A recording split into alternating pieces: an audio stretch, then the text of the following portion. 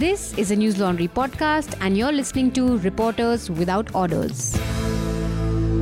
Order, order. Hello and welcome to Reporters Without Orders, a podcast where we talk about what made news, what didn't, and some things that absolutely shouldn't have. Today I have with me Shrishti Jaiswal and Oishika Nyogi, if I'm saying your name right. That is perfect. Right. And they're both independent writers and independent journalists. Shrishti is an independent journalist. She's written for News Laundry, Caravan, Vice, Al Jazeera and more. She's also a grantee at the Pulitzer Center, and today she's with us to talk about her latest report for Al Jazeera, The Human Cost of India's Year-Long Farmers' Protest. Oishika Nyogi is a human rights researcher and writer at Karwan-e-Mohabbat. Karwan-e-Mohabbat is an organization or a people's campaign led by Harsh Mandar, and a lot of their work is focused on documenting hate crimes against minorities in India. Oishika has also freelanced for Scroll, Wire and Article 14, and she recently wrote a report on Article 14 titled 3 Jharkhand Widows Struggle to Get By Years After Cow Vigilantes Lynched Their Husbands. First of all, hello and welcome to News Laundry, both of you. I'm so glad you're here today. Thank you. It's nice to be fun here. to be here. So I'll start with your report, Oishika, since we have a lot to talk about today. Your report tells us the story of 3 women from Jharkhand, Saira Bibi, Mariam and Anita Minj. These are 3 women who were widowed after their husbands were brutally lynched to death. Their deaths and the fates of their family and the slow progress of the criminal justice system is sort of what you touch upon in your report. Tell me a little bit about how this report came about, how you met these women. So, like you said, I'm a human rights researcher with Karwa, and about 2.5 months back is when I went to Jharkhand to meet some of our victim families that we support there across the state. And that is when we met such families whose husbands, whose men, children were lynched to death, either on the spot or later they succumbed to their injuries. And that's when I met these 3 women. I think how this piece came to be was when I met them, it was peculiar. They had a kind of conviction and strength, that I just cannot, get past. Like it's itched, and I could not stop thinking about it, because you would imagine, like, after everything they have been through after all these years, they're still fighting a battle. And this time it's not just with the legal system. Like, sure, they're trying to get justice for their husbands, for what happened, but they're also doing it for their survival, for their kids' education, for their daily livelihood, to get their basic needs met. So I think that is a story that really stayed with me, because we often hear of hate crimes and we report it when the hate crimes happen. We talk about it, hopefully enough for everybody else to know, but what after that? That story is over, but these families have to live with it. They are still living with it pretty much every day. And even if they do get justice from the legal system, like, how are we supporting them as the state or as individuals for them to get anything of their life back? So I think that is what got this piece to be. So I'm assuming when you go there as a researcher, generally a lot of the stories and the documentation goes into a fact-finding sort of report. But was there something about these 3 women as such which made you feel like this had to become a journalistic report? Yes, maybe. Like, I think, again, this was more of a personal call, because, when I spoke to them, for example, Mariam Khatun was literally my mom's age. She wasn't scared. She didn't need her story. Like, she wasn't like, you need to write my story. There wasn't anything of that sort. But the way she was talking, with the conviction she had, her son died a year and a half after her husband died. And even then, there wasn't a single tear she shed, It was more like, okay, I have kids. I have to take care of them. She was talking to me about her daughter, who's literally my age, who wants to do nursing. There were parts of all their stories. Anita Minj, she hasn't seen her kids in like 3 months now. She's staying in a small makeshift room at a construction site where she's working right now. And that's a lot. I wouldn't say there was an urgency, but there was a requirement for their story to be told.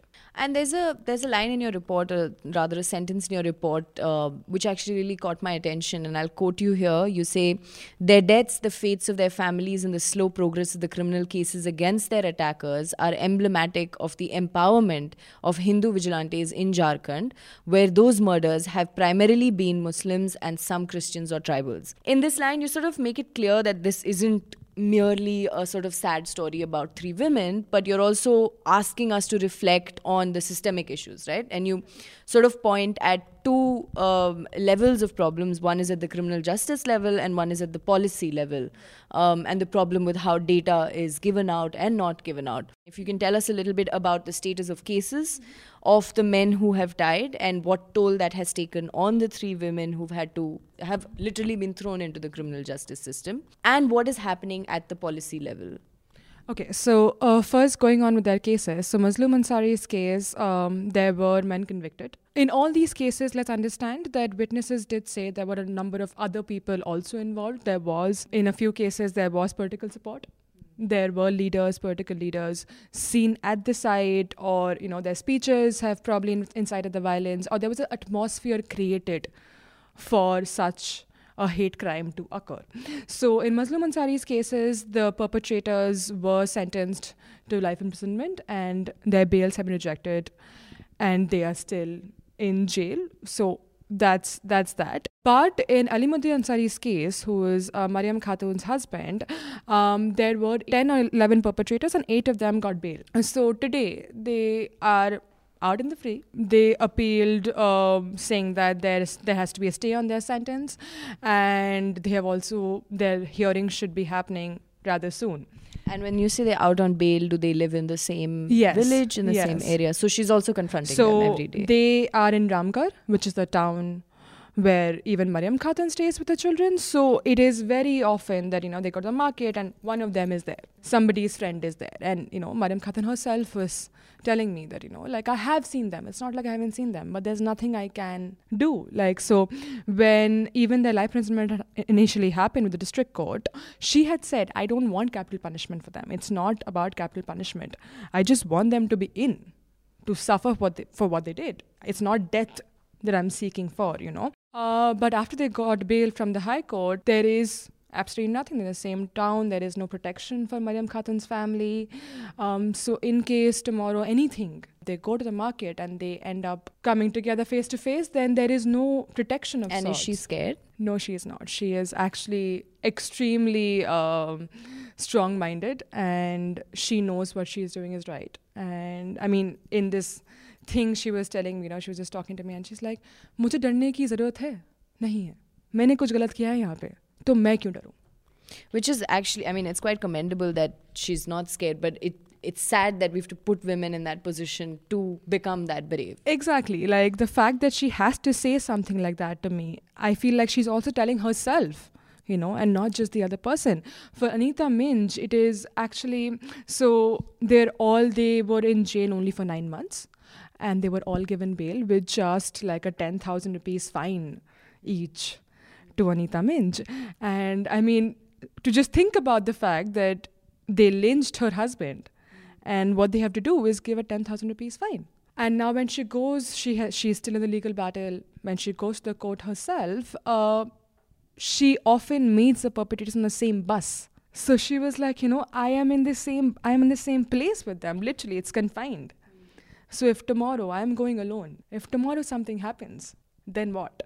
So in this entire procedure, in this entire legal system, in the policy making, Jharkhand today, as we speak, their winter state legislature is supposed to begin, and they have drafted an anti-lynching bill for the first time. This is perhaps the 4th state that is going to be doing that. And this is actually a rather comprehensive bill that they have drafted, which finally talks about protection of witnesses, the role of police, compensation, all of that. But before that, at least until the bill is passed or anything actually ends up happening, there is no system to protect all of them. So it's not just the fact that you're giving bail to the perpetrators or the perpetrators are roaming free, but the people who are fighting the battle are also not safe. So they're literally doing it. It's all to go or not to go, like anything can happen and there is no sense of anything from the judiciary or from the police system.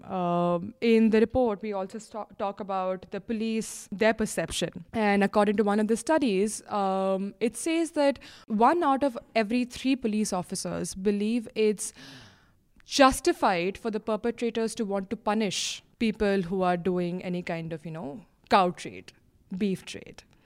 So we also need to understand all these cases, all the mobs were Gaurakshaks. They weren't just random mobs. It's not just about like just a random fit, some hatred, da da da. It's literally to protect one's religion in the name of beef, you know. So all of them are Gaurakshaks, and now there is no protection. There is no protection against Gaurakshaks. There is no law. So this vigilante actions are And it's just drastically increased after 2014. It has. Right? That's It what the has. data says. Yeah. Did you have any questions for... I am just curious to know how are they handling the legal expenses, because I believe that they might not have the avenues to pay for it. So how are they going about it? I'm really glad you asked this question actually. So these widows are given a pension of merely rupees 1,000 per month from the state. So first, that is extremely meager. And they have a compensation from the Jharkhand state of 2 lakhs. So now you can appeal to, the Human Rights Commission, you can appeal to Jhalsa, you can do all of that, but your compensation as much is 2 lakhs. And that kind of just about suffices the legal costs. So unless and until you have a civil society group, lawyers, pro bono lawyers coming to you and helping you with this entire procedure, it is extremely taxing. Like, for example, for Anita Minj, it is a toll to travel to the court. This would in turn create a vicious cycle of poverty for the entire generation of even the children and everyone. And it's so difficult to come out of that, especially because in India I have seen a lot of families go into very severe poverty just because the husbands have died. They are the breadwinners in the family, and women, they have to take care of the family and just ensure that they are running the household as well. So it's just a lot of task on one person, and it's just too much difficult. No, and I'm also curious, are children of these men who've passed away, are they angry? Is there a sense of, because a lot of times it happens that a lot of these kids then, want to take revenge, or they internalize this hate. What happens to them? Like, where are they at? So I truly believe that hate comes from the surrounding you're in. Like you build in this strong emotion of hate with the people you are, what you hear and what you talk about and all of that.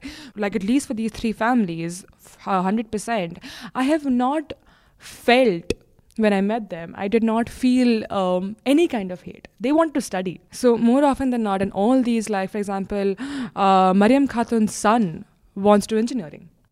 And is studying also a way to escape that surrounding? I think studying for them is more to take care of their mothers, because like she was saying very correctly, there is no way of, taking up expenditure. Now these women who are at home who are also taking care of multiple kids and perhaps their in-laws, perhaps, like their parents or however, they don't have a source of livelihood. Now there is no livelihood support given to them. So often the kids want to just like fatafat, get to some work. And that often makes them, not do their education completely and all of that. Now, you can't blame anybody for that. Like, they just want to earn enough. So this has a ripple effect. I mean, of course, when you can count statistics and give data on crime, this also has a ripple effect on enrollment rate in schools and nutrition and all of it together, because it, of course, increases financial burden on the family in many ways, right? Absolutely. It in a way becomes a vicious cycle, there's no end to it. And so, of course, the enrollment drops down, so they won't get the good job. If they don't have the good job, it would not be good money. If they don't have the good money, it would not be the nutritious food on the table. It just goes on. That's absolutely correct. Another thing that I wanted to ask you was, so you went there as a researcher. Did you sense any distrust or exasperation with the media? There are 2 parts of this, if I may. One is that when media has covered it, what kind of media has covered it? So conventional national media, the amount they have covered it is far lesser than what independent journalists and independent news sources have. So that is one of them. And the second thing is, with the families, it's not like reporters do not come and meet them. They do that with Mariam Khatun. They do it till today. They keep going and talking and everything. But there is no sense of getting back to them. So if I've written a piece on somebody, on, say, Anita Minj, like, it is my duty, I would like to believe, that I will tell her, that I wrote something. And even if it's in English and, you can't read it, it's too long, whatever, however. But it's my duty to let them know that, I've written something. That is not something that they have. Now, they're not going to surf the internet and look at media sources, right? So it's very difficult for them to understand what the media is really talking about them.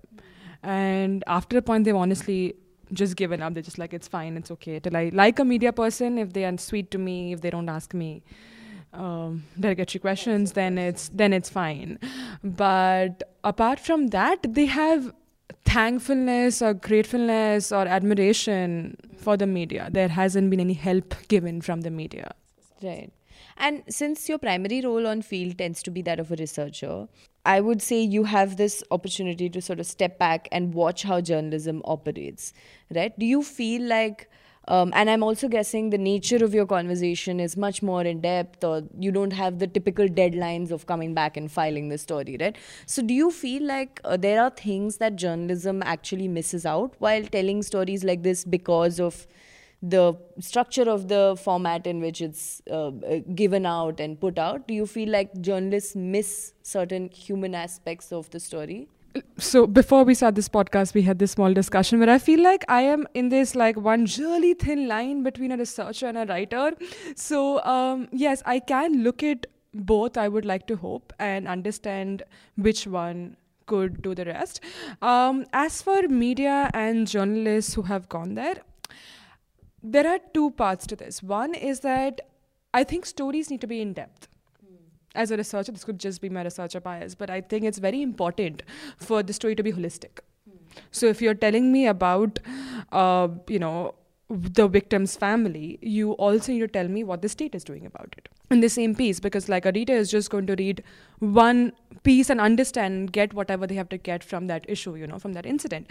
So I really wish journalism and journalistic articles gets a more holistic purpose and holistic nature to their writing. Not a lot of them do, like some of them definitely have that, but there are a lot that miss out on that. Then second is that when you're writing about an incident, and there's something that I've had discussions with various people, that I feel like it's important to go and meet that person. Phone conversations or, secondary resources just doesn't do justice to what you want to write and what you want to express about the incident. Because there's so much you understand when you meet that person. So at least for a few pieces that I read about, the Jharkhand victims, when I was writing this issue, after I met them, I came back and I was like, let's see what others have written about this. There were factual inaccuracies. Very tiny ones, very, very tiny ones. But I believe that only happens when you go and meet, people. So I believe that if I zoom out and see, and I also understand, like, it is a very difficult job. Journalism is a very difficult job, so I have a huge amount of respect for people who can do that. But a complete, holistic and factually accurate thing is something probably the researchers would like to say that, we would like to do that. You want us to focus on more. But Shrishti, if I had to ask you the same question, because you went from working at a newspaper to working in a space where you're freelancing, and you, I'm assuming, have a little more freedom in writing in-depth reports now and going into long form. So have you felt that, in comparison to what you were doing before and now, there's a massive difference in how you approach stories because you don't have to meet the typical deadlines, editor, you have more agency over your reports. Do you feel that way? I think it works both ways. So, for example, for breaking news stories or, something. So, of course, I'm not able to report on them. And because, you need an immediate response from the editor. And often the stories that I do take more time. So, usually the breaking news is no for me. And that takes away the rush of the journalism that, I really enjoyed that when I was working full time. But at the same time, I think I have some time to sit back and analyze the issue in more depth, and that also gives me a bit more grasp over the issue, and then I can work over a lot of nuances and think at multiple levels. So it of course increases the depth and just gives more layers to the story. So it, I feel, goes both ways for me. And speaking of your report, like about 4 days ago, we were at Singhu, me and my colleague, the farmers after almost a year and a half, have cleared the protest sites and they're making their way back home now. Isn't it surreal? It I is, never it is. actually expected. So I was a little curious, and I was thinking what would be the fate of farmers' protest. It's been I was planning actually this story for 1 year anniversary. So there was this report which came out that majority of farmers who have died on Singhu, Tikri, and all the other borders, they were marginal and small farmers. They were not having a lot of land holding, and they were very poor. Most of them were landless. And I was very curious about it, and I thought that it's gonna be 1 year for the farmers protest, and let's do something about it. Let's go and meet them, and what is the human cost of the farmers protest. And so while I was doing that, I had already interviewed the person before Mr. Modi made this announcement, and that the 3 laws are going to be repealed and everything. So for me it was really surreal, and I had to twist the story in one day. I think it had a even more different angle to it, or whatever we can call it, that the person whom I have profiled in the story died just 10 days before this announcement. And what does it mean for his family? Sometimes, of course, a lot of these families consider these deaths as sacrifices, And they call martyrs. Yeah, shaheed. Yeah. They are respected a lot, but for these particular families, especially for this particular one family, just 10 days. It was a very like, I remember we were on the same sort of trajectory, because we were just planning like a 5-story package for the 1 year anniversary. So I think right before it happened, we were spending 2 weeks on field, me and Shivangi. And I remember we were just about to leave to Tikri, and Raman sir called and said, "Have you watched the news?" And it was completely surreal. So we also had to change everything that we were doing in that few minutes. But I mean, hats off to their resilience to continue remaining there till they actually got everything they wanted, at least most of what they wanted. The basic research that I did was, of course, the news reports, and I went through and read a lot of case studies. Then I went through that entire research paper and everything. But one thing that really helped me out was there was this young protester, Harinder Happy. Yeah, And he works with Darshan Pal. Yeah. So he has compiled the entire data of deaths. And so when this news broke, so I just wrote to him congratulations, and he wrote to me congratulations to you too as well.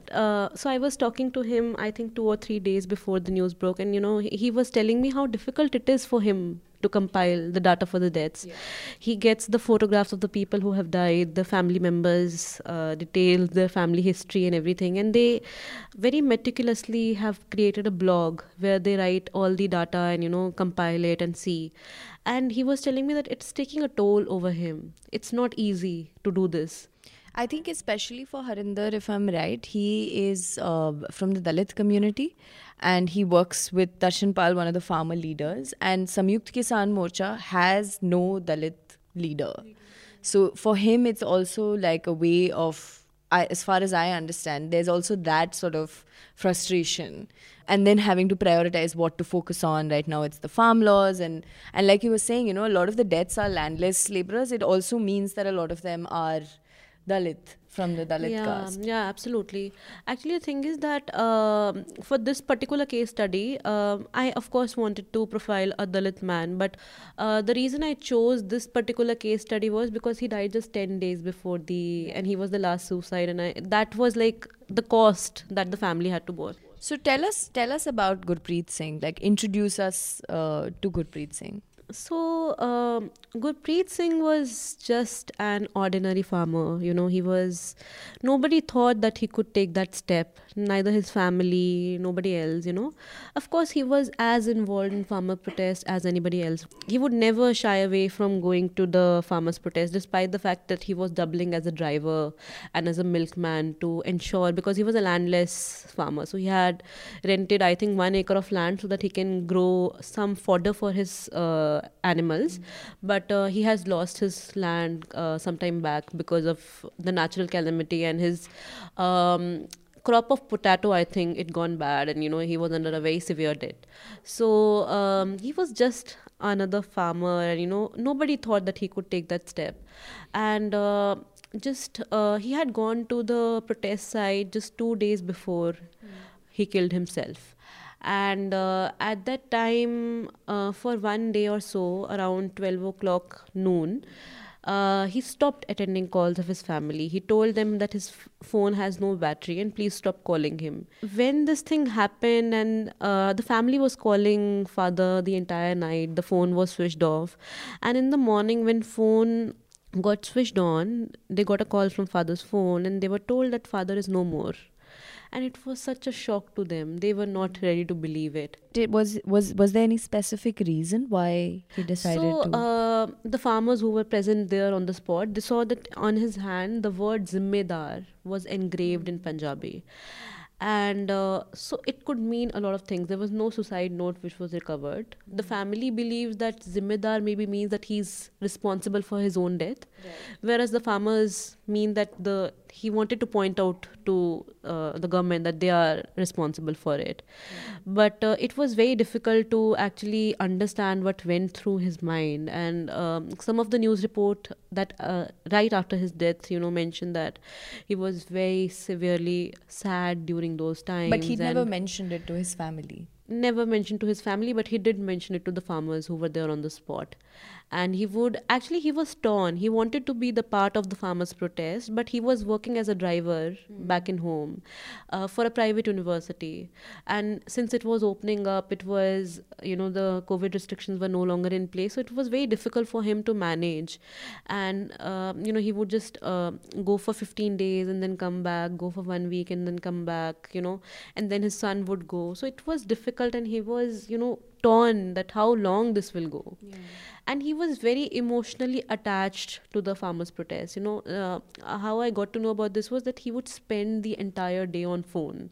If he was not at Singhu, then he would come back home and spend entire day on Facebook looking for updates. He would talk just about the farmers' protest. The involvement was very severe. That is why also I wanted to profile this case, was that the mental health and the involvement of the people who protest, just to see something so difficult that the government was not responding to their demands, and and it's just too difficult. The research paper that I read, it mentions that how difficult they are living like homeless people in tents. There's hail, there's sun, there's extreme winter, in a smog. sense, it's like displaced within your own country. Absolutely. And when you enter, it's actually when you enter Singhu, there is a tent which has a board outside which records days of protest, hours, minutes, and deaths.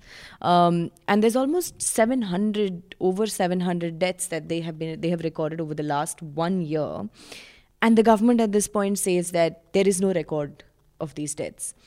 Also, do you know if the 4 deaths in Lakhimpur Kheri were counted by the government when they say there's no record of? So basically, the government says that there is no record because they have not maintained a record. It doesn't mean that there is no death and stuff like that. Just because they have not maintained a record, so that is why they say as simple as that. Which is similar in the case of lynching as well, right? NCRB doesn't give any data. Nothing. So NCRB does not have a distinction for lynchings, and the Home Ministry has also said that. So initially there was a debate about this, I think a year back, where there was a demand for, they collected the data. They collected, it's not like they didn't collect it. They didn't release it. It's just so opaque, and data is very important to know what is the prevalence of these things. And it's also important because the nature of the crime defines how the family who's left behind ends up living. Like if it's not just a murder, it's a hate crime, right? So the family, of course, faces ostracization after, and that's why it's important to have these categories, right? Because it defines how a family lives on. Just like the people who died at the protest, like she was saying, it's not just death.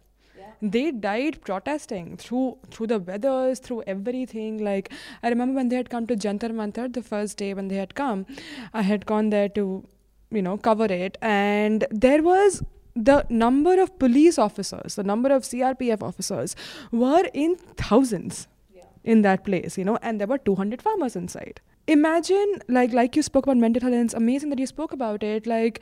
these 200 farmers who are sitting inside, sitting on chairs and just talking about, trying to debate it amongst themselves and stuff like that, they are surrounded by police officers. How do they feel?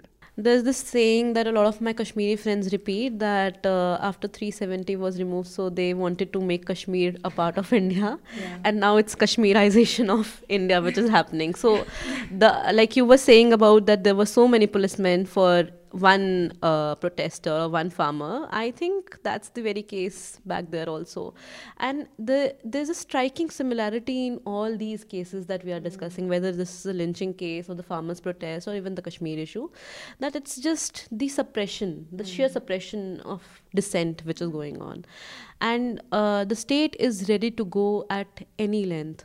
In fact, the media is also accountable for it. Like the things that the media doesn't show is very revealing of the things we're willing to not talk about. I often contrast this with the protest for the Nirbhaya. That time media was actually holding powerful to the account. And it was media, if there were water cannons or lathi charge on the protesters, the amount of coverage that got was something which was very severe. And that is something, if it was there, it wouldn't have taken 1 year for the farmers' protest. It would have been much shorter, and much less lives would have been lost. Actually, I was very curious to know about the fate of farmers' protest, also because the media coverage was slowly dying. Yeah, which is what I wanted to ask you. When you went to meet the family, I know that the farmers have been very, very skeptical of the media, right? So they, like, even when we go, they're checking our press card. They want to know if you're a YouTube journalist or a... How was it? How did the family respond to you? They were very kind. Right. And so I went through the farmers union. So, it was, I already had they were keen to talk. And they were very kind. And I also felt like, maybe I was, kind of asking too many questions and, so the wife, she started crying, and she was split. The son was holding himself, but I could see that he was on the, he was just about to cry. But I felt like, it was difficult for me as a journalist as well, because I could feel that I am crossing that line, and I could feel that, it's just I did not want to ask the questions, honestly, because I knew that this is, it's more traumatic for them. And I felt like for me, it's just a report. For them, it's a life. Have you faced that as well? I think when she says that, I am genuinely reminded of, so tomorrow is the 2 years of Jantar Mantar, and one of my longest projects was in Northeast Delhi after the violence. So me and my partner, researcher, we both went to Shiv Vihar, Khajuri Khas, Jafrabad, and I happened to be there on the 1 year anniversary of the riots, if we call it that. So I went in, spoke to a few families, and when I was talking to them, like every time when I met them, it was like, okay, I need to be careful. But they were just like, first they were really kind, but they were also just as strong in telling me the story. But one lady saw me and she refused to come out. Okay. She was a really old mother. She had a 24-year-old son whose dead body came back. Completely burned dead body had come back on that very day, last year. So I went there and I wanted to meet her, and she said no. So I was like, it's fine. Then the neighbors went like, nahi, बुला देते हैं. तो वो नीचे आए, and she looked at me and she went like, क्या चाहते हो? And I was like, पीछे कुछ सवाल पूछना था, अगर अभी वक्त नहीं है तो कोई दिक्कत नहीं है. And she goes like, क्या सवाल पूछना था? मेरे बेटे को वापस लेके आओगे? क्या ही सवाल पूछ लोगे आप? So that, and then she said that, and for like 3 seconds we were looking at each other, and she just looked at me, started crying. And that amount of pain, for me, it's probably just an article. I will be sad for that day, but then my life will go on. But for them to relive that story, to live with that pain, that this happened to me, and no matter what you do today, no matter how many stories you tell, my life is not going to come back, inflicting that pain. It's always, I think, a fine line. I mean, for me, it's happened with Hadris report, because we've been back a few times, and it's almost become this thing that the moment they see you, it's that memory, right? You become like the face of what happened. So yeah, another question that I actually want to ask both of you is, a lot of your story also, the central voices are of women, right? You have 3 women in your story. You have Gurpreet's wife who's also talking, including her son. But I'm curious, when you're on field, to me it's happened a couple of times. The men around try to complete their sentences. They try to speak for them. Did that happen with this story? Did you have to navigate, like really have to focus on listening to the woman's voice? I personally did have to, because these women, now that, they're widowed and they have other family members who happen to be men. And sometimes it's a grown-up son, or it's sometimes, brother-in-law, brother, somebody or the other who is just there.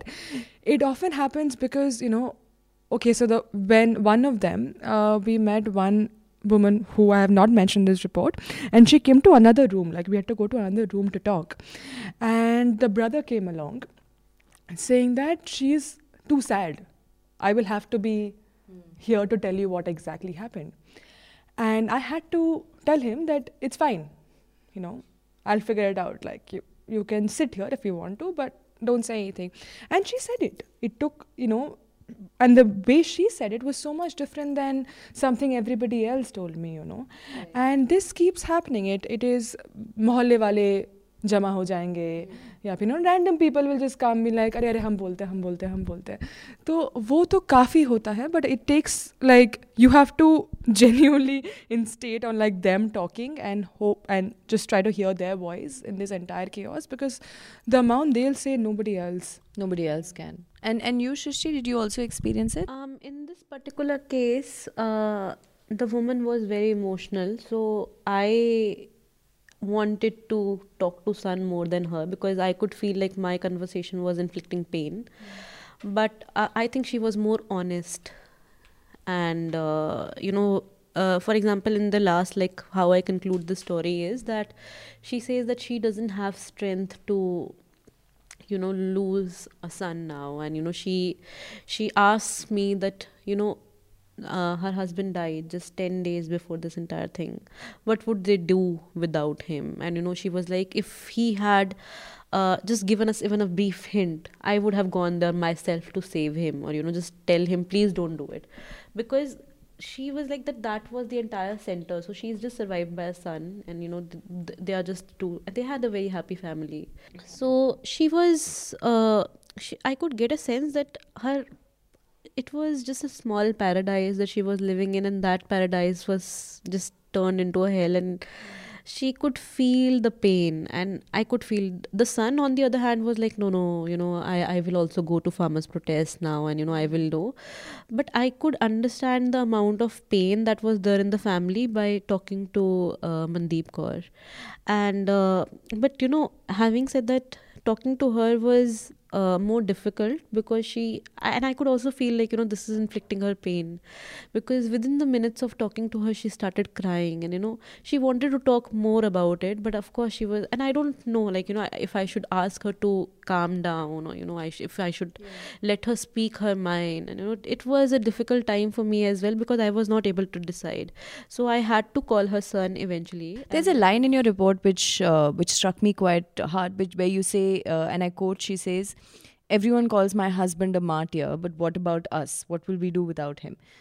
Does she feel like a martyr's wife, or does she feel the loss more than anything? I think she feels the loss more than anything, because she sees that there's a loss in the family more than it's a gain in the struggle. Right. And for her, she doesn't know how she will carry on with her life in absence of her husband. And especially because they have a very hand-to-mouth situation, and they have to struggle a lot and the son is also very young. He's in second or third year of BCom. And so probably he'll have to drop out of his education to ensure the family stays afloat. So she is also thinking of all these things, the cost that now they have to pay. Right. Their husband has, he's no more, but the real cost is to be paid by their family. it's like a very strong pillar, or that's just lost. So it's like the struggle that awaits them is something that really makes her wonder if it's really worth it or not, and especially because this is just 10 days before the yeah, repeal. Yeah. So yesterday we'd asked some of our viewers and listeners if they had any questions. So we have a few. I don't think we'd have a lot of time. But one for Shrishti was if Lakhbir Singh's name was on the list. Lakhbir is the guy who was beaten up and killed by the Nihang community there. So I was wondering if you had any idea. So honestly, I did not check Lakhbir Singh particularly, because I was just checking based on the causes of deaths. I'll surely get back and try to see. Just for context for our listeners, Lakhbir Singh, I think October, he was also a Dalit man who was brutally killed by the Nihang community who are present at the at Singhu border, and I think at the other borders as well. But this incident happened at Singhu border, and his body was hanging from one of the police barricades. So there was a question for Shrishti, but she's not sure, so you will get back to us about it. Yeah, and I think it's very important that I look this up. Yeah, and I think it's a good question. Yeah, it's a very actually. good question, and because it's a peculiar death that happened. It's not just the regular death, and absolutely brutal. Yeah. So of course I'll get back and look more into this. Yeah, I mean it's interesting because so we recently did a story on just looking at the slogan Kisan Mazdoor Ekta and trying to understand who the Kisan is and who the Mazdoor is, and if it's actually an Ekta even back home. So like our question technically was, does Kisan Mazdoor Ekta go back home, or does it stay on the field? And during the course of that reporting is when I realized the Nihang community is also Dalit, largely. But when this incident was reported, it was reported as the Nihang community brutalized a Dalit man. Like it wasn't because he was I Dalit. think the entire picture of this particular case study did not come to the public domain. Yeah, I think there's more that is needed. Yeah. Specifically, under the circumstances it happened. It happened, yeah. And so I've been reporting on farmers' protests for the very starting. I think Nidhi, you have been too. That's not the situation I feel in the farmers' protest, that somebody can be lynched this way. And it's just, it's like a lot of, and it could be because the farmers' protest is, of course, a capsule of what is the larger social spectrum, but there's very much of I feel like I need to read more on this. Yeah, absolutely. No, I think I completely agree. Like, we haven't seen enough of this entire reportage. There hasn't been enough fact-finding in this place. To go back to the history of the Nihang community, the amount that I know, there is a lot of the fact that they twisted it, like Nithi said, like, Nihang community brutalized the Dalit man.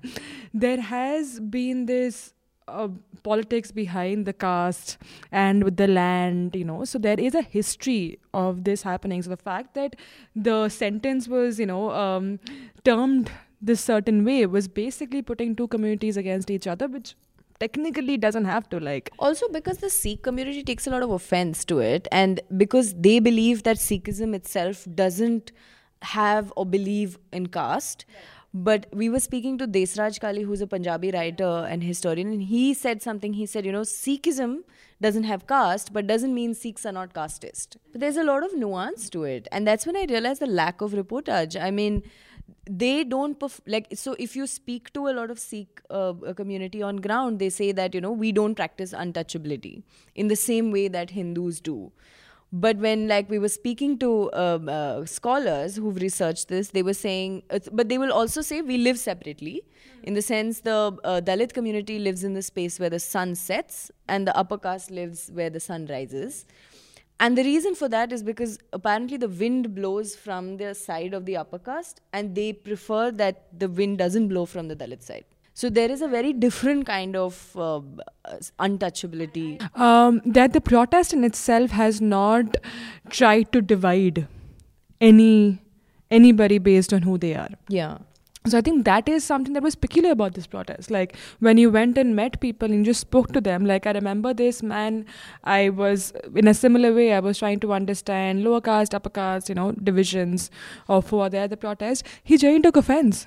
Yeah. he took a lot of offense, and he's like, please, like, this is not that kind of a protest It is where very you difficult ask, to have this you know. conversation there. Yeah. So I think that is something that is very appreciative of the protest that just happened.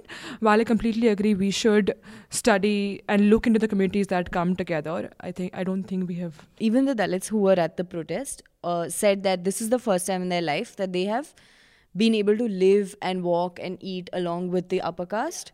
But on the other hand, I also spoke to Dalit women who said that, now a lot of these upper caste men are coming back from the protest site believing that they have defeated Modi.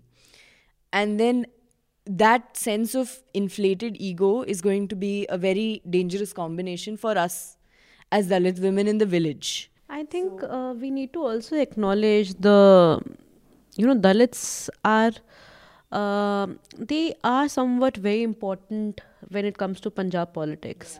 You know how the entire game or the face of Congress was changed because Mr. Channi was appointed as a chief minister, and it was a masterstroke, as a lot of people say. It's just a breathing space for the Congress to survive in these elections. This is also a testament that Dalit voices are being heard. It's not of course there are caste fault lines, sometimes very violent, and a lot needs to be changed, but it's also a reminder that something is changing right now. Their voices are louder. Of course, they're very louder. A lot of MLAs, they are from Dalit community, and they are doing very good. And so Punjab is a very peculiar case study. It has a lot of population of Dalits. Which is why I think there's a massive difference in how caste plays out in Punjab and how it probably plays out in UP and other spaces. This is actually from Vivek, who's asked us what support systems are there for reporters, and I'm assuming also for independent writers who aren't part of massive established organizations. I am not too sure. I don't think I'm the right person to ask for this. But as support systems, I have not found many, except the fact that look, I started writing and I sent it to people, and if it worked, it worked. If it didn't, it didn't. It was more of that. I feel like reporters in itself, this community is actually very friendly to each other, I would like to believe. So I feel like if you're in a place, I would like to believe if I do meet a reporter, if I do meet a writer, like-minded writer, of course, it does become, okay, you'll do this, I'll do this, kind of sorts. But what do you feel, Shrishti? Like, and I know that you've had a lot of your own experiences, but do you feel it's become any more supportive? For me, I think I've got a lot of support in last 1.5 years. I often think that, my career has gone up and down a lot. And so at one point I thought that it's not going to survive. I might not get a job anywhere, or I might not survive as a journalist. And then I feel that somehow I got opportunity, somehow I got support, mentorship. And that too from the people who did not know me. There were no previous interaction or anything like that. Just out of pure good intentions, a lot of people did help me out. And now when I look back and I think, why did they help me out? So I think it's the common love for journalism. A lot of senior journalists, they actually love journalism so much that they don't want to see young journalists fail. That's only because all these people are really committed to the idea of journalism. They are really committed to making journalism a secure place despite all the odds. So I feel that it's a mixed bag. There are challenges, but if you are working hard, so I'm definitely sure that you will make it. You can do it. Because it is also a cycle of building that credibility as a reporter. Yeah. Before I leave you all, I want to ask you, do you have any recommendations? If people do want to watch a show, watch Mindhunters, guys. Okay. It's wonderful. So I have this thing for watching shows that are investigative in nature, or like that kind of go into understanding what makes a killer, what makes hate, what makes all of that as well. So I've just binge watched Mindy Project, and it's very good. It's like a satirical take on a woman who is Indian and in USA, who doesn't identify as a She's Hindu. The woman from The Office, no? No, yeah. The Minnie Kaling. So it's like really funny, and she mostly date white men, and so it's kind of a very satirical take where white men are fighting over her, despite the fact that she doesn't qualify in the standard. And it's a bizarre commentary on women's right and racism and all that stuff. I would want to recommend this particular piece in the New Yorker called Beware of Pity. It's by Adam Kush.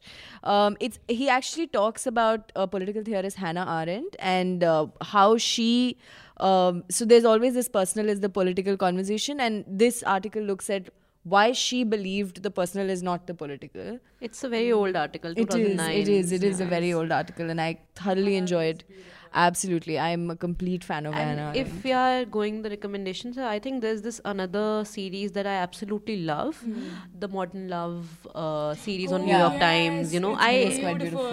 it's beautiful in ideation, it's beautiful in writing. So thank you, listeners, for listening to News Laundry. We also have a lot more content on our website. You can look up newslaundry.com. We have long form articles, interviews, podcasts, and if you like our work, please do go subscribe. This is the first time we actually took some questions from listeners, and I thought it was really interesting. So y'all, if you have more feedback, criticism, things you don't want us to talk about on the podcast, please let us know. Also, before I conclude, we had a lot of questions about how to intern at News Laundry or apply here. The one way to do it is writing to contact@newslaundry.com, and one of us will respond to you. And with that, thank you for coming, guys. Thank you so much. It was lots a of fun. pleasure. Yes, it was. And with that, this podcast is adjourned. All the News Laundry podcasts are available on Stitcher, iTunes, and any other podcast platform. Please subscribe to News Laundry. Help us keep news independent. To catch all our podcasts on news, pop culture, current affairs, and sport, visit newslaundry.com. Follow us on Facebook, Twitter, and Instagram, and subscribe to our YouTube channel.